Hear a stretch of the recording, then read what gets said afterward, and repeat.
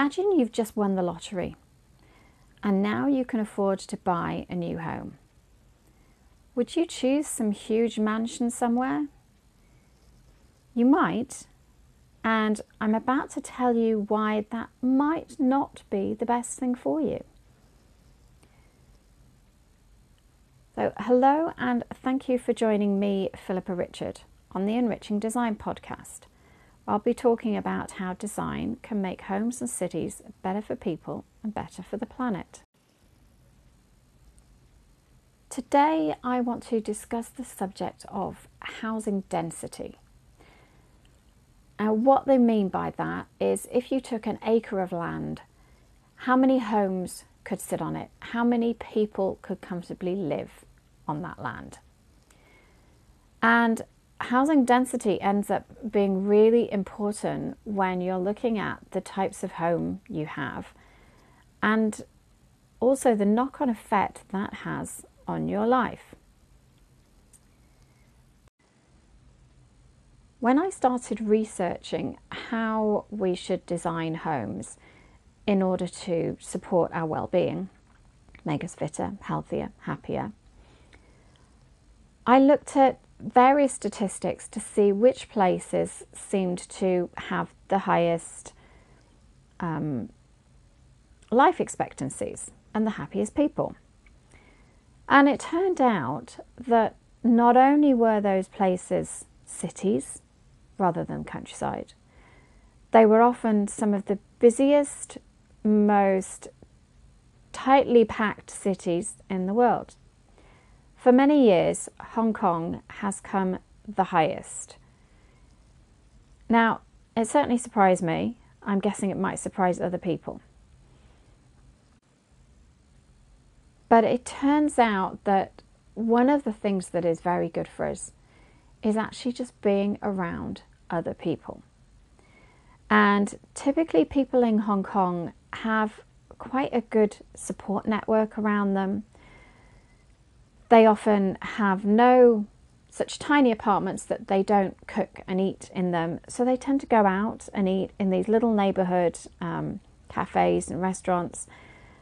So people kind of all get to know one another. And if somebody's sick, if somebody's ill, there's probably people around to help. So there are lots of reasons, but it does make you realise that actually maybe a smaller, more cramped home in a city might actually be better for you, for your well-being and for your happiness, than some big mansion in the middle of nowhere.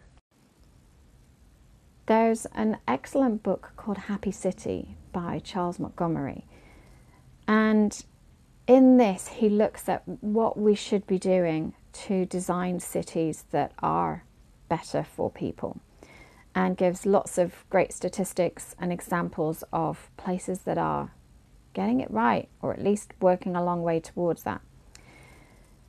And some of the really astonishing statistics in there discuss the impact of that long commute by drive. So the typical American suburban towns where everybody's got a huge house on quite a big piece of land and they have to drive everywhere.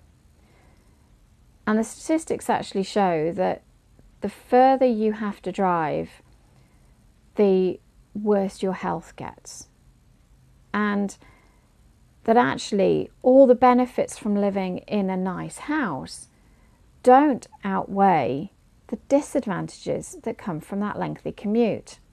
And the feelings of separation, the fact that you can't get to any shops or any activities without getting in the car, the fact that the kids have to be ferried around to all of their clubs and activities. They can't just wander around and go and meet friends easily.